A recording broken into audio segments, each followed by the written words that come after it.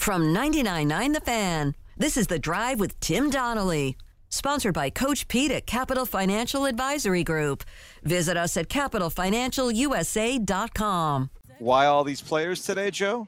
We're at the Durham Bulls Athletic Park for opening night. I love this time of the year, man.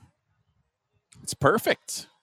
We already have a pitch clock here, so we don't have to make any adjustments on the minor league level. I am slightly disappointed. We don't have a robot ump tonight. No, we're not going to have – and talking to some people around the park today, around the organization, again, this is all informed speculation. Okay. And doing some reading, too.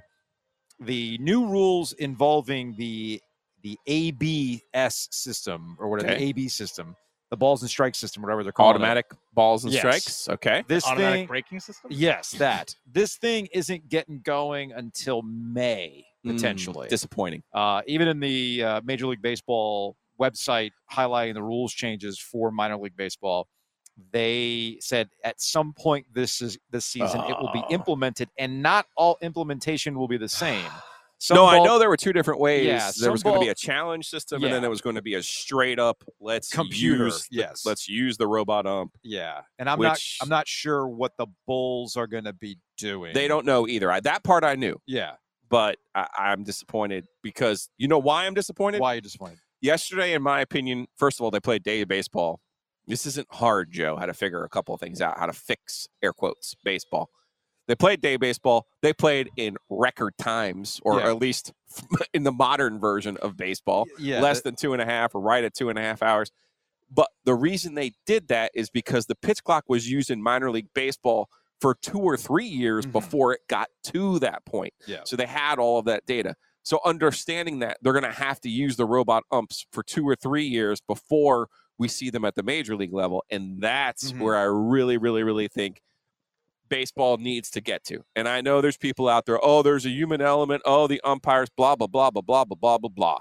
Look, if you follow tennis at all, the U.S. Open, all of the major tennis tournaments are not affected by having the accuracy of the calls. At some point, the talent of these players has outdistanced itself from the ability of the human eye. Yeah. And we don't need Angel Hernandez back there making up a strike zone. We need a consistent strike zone that will also move the game along. Because yesterday, the speed of those games, I feel alive again, Joe. I feel alive again. I gambled on 2 late games last night that started at 10 o'clock. They were almost over at midnight when I woke up from my first pee break and looked at the phone, and I was like, whoa. Man, that is the oldest thing you've ever said. Sure. Usually mine's at 2 a.m. But I forget that you go to bed. I go to bed at 8:30. I know you go to bed at 8:30, so that actually tracks. So my first pee break, is around midnight. Tracks. I'm usually in bed between 10 and 11, so that tracks. But those games, those 10 o'clock games, yeah, they were almost over. Yeah, they were in the 8th inning. The games that actually went 3 hours were high scoring affairs. Yeah, the Blue Jays and the Cardinals were really kind of batting it around. Phillies and Rangers, same way. You can't do anything about that. I mean, you're scoring runs. No, again, that's baseball. That's baseball for you. I'm with you on that. And to the point, to hammer home your point with the umpires, there are certain things that you do need humans. Yeah, they still need to be out there to tell you what's going on. To tell you what's going on and safe out, and fair, judgment foul. Calls and things like that. Sure. But for binary things, no. Balls and strikes should be binary things. And we do have the computer technology to make that a much more efficient and correct way of doing it. Just like in NFL football and in college football, we should not be using replay systems or humans to be telling us who's out of bounds and who scored touchdowns. There's telemetry now. You can tell based on, as you mentioned, tennis. Oh, did you go over the line? Did the ball go over the line? Yeah, we'll be able to tell if it's out. Same with a score and a touchdown. Did that ball break the plane? Well, they've already got the technology in the footballs. Why is there still a chain gang? What? No, seriously, like those types of things. Like, why is there still a chain? $1 billion industry. And they have a couple, and they got some retirees. They got dudes like my dad out there with busted hips, just kind of trudging along with the chain gang. These are like weird little things that people call art of the game that honestly nobody pays attention to anymore. So yes, let's move on with the progress. Speaking of moving on, the Carolina Hurricanes are going to have to move on after a pretty terrible way to close out that game against the Detroit Red Wings. It didn't start great with Freddie Anderson letting in a very, very quick, soft goal to get things going. Canes could have walked out of there with a potential point, but with 4 seconds to go, the Red Wings won it on the dunk. They really did. And it's, people can talk about Freddie Anderson. That was just a complete breakdown by the Carolina Hurricanes at the end of that game. There was a laissez-faire attitude to get to overtime, which Detroit did not, that took advantage of. Then there was Marty Necas screening his own goalie last night. That wasn't necessarily on Freddie Anderson. That was on Necas doing too much and screening his own dude, which resulted in a goal with 3 or 4 seconds left to go. All that being said, I can sit here and say, man, that's a brutal way to end the game. And Rod Brind'Amour can whine about too many men on the ice and everything else. That happens in every game. They never call it, so get over it. Nothing changes my attitude about the Carolina Hurricanes last night based on what I saw. Yes, their Metro Division lead has shrunk to 1 point. Yeah, they only have one game in hand. Yes, butts are getting tight with a handful of games left. But last night really was nothing in the grand scheme of things. The Canes kind of are who they are. They still got power play problems, and the goalie situation isn't great. I mean, I don't want to oversimplify what's going on with the Carolina Hurricanes, but if last night was suddenly the breaking point for you, y'all, where you been? This is what the Canes have been for months. Sometimes it works for you. Sometimes they're the team that's scoring the goal with 4 seconds to go. How many weeks are we removed from Necas being on the other end of that? Of course. And scoring a goal with 3 point whatever seconds left on the clock.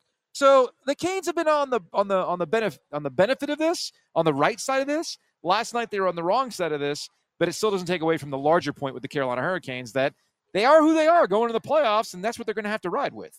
Yeah, we won't know about the Canes until the playoffs start. Yeah. Because do you want them to get hot here? And then all of a sudden you're like, well, they wasted their bullets. And then if they lose all the games, it's, well, you could have had this, you could have had that. They never got momentum. Yeah, I mean, I agree. I think I heard Luke make the point earlier today that I think you want to avoid the Rangers in the first round for the most part. But there aren't any bad teams in the Eastern Conference. No. So if you want to be the man, you got to beat the man. So line them up, knock them down, see what you can do. The injuries stink. I hate that they're not going to be at full strength in the playoffs. Yeah. But that's something for us to complain about. That's something for us to whine about. That's something for us to point out. If you're on the team and you're competing, you have to understand you only get so many shots at this. Mm-hmm. And I know Tom Dundon famously came on our program and said the window will be open for a long time. The sun will be shining for a long time. And I admire the temerity of that comment, and I admire the investing that he's made in this at the salary cap and all of those other things that he's done. But the truth of the matter is the contract situation with Sebastian Aho and Jacob Slavin is such that the window is not going to be open for a long time. No. It's not for this particular group. And they got one, max 2 more cracks at this thing the way that they look right now, the core of that group right now. And yes, it sucks. Svech isn't playing. Yes, it sucks. You made a great move with Vegas to steal Max Pacioretty, and he is not going to be there. So that stinks. I get that. But that's for us to complain about. If you're in it, you're in it to win it. You want Marty Necas, Aho, all of the guys, Jordan Staal to ramp up his game, turn back the clock, and do a lot of the things that we know he can do in the playoffs. It's the OG. That's Joe Giglio. I'm Joe Ovies. We're at the Durham Bulls Athletic Park. If you're headed out this way today, say hello. We're at Jackie's Landing when the gates open up. Although, I don't know, I have a feeling that people are going to take a little longer to get into the building today because the corner store has been renovated. Yeah, the downstairs looks amazing. Yeah, they've really looks nice. They've really done a lot of cool stuff to renovate corridor and you walk in, the you're offices greeted, and all that stuff. Yeah. And the corner store is a lot more open space with more gear, which that was a bit of a problem. You have a really nice jacket on right now. That was a bit of a problem for me when I walked into the corner store earlier today to go say hey to my guy set a Brian. budget? No. Okay. No. Okay. They had a couple of these satin jackets left, and they had it in my size. I had one left in my size. I had to get it. Perfect. I had to get it. No, you looks good. I mean, even with the CBC discount, it was a bit of a. Can you just deduct it from my paycheck?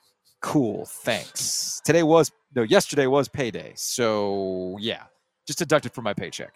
So yeah, the corner store looks good. We're actually going to talk to Tyler Parsons. He's the new general manager of the Durham Bulls. He was named the new general manager back in December.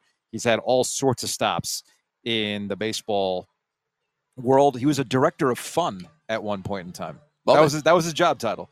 Director of fun. You think we have a great job title, as I explained to the kids at Con Elementary yesterday. I'm a storyteller.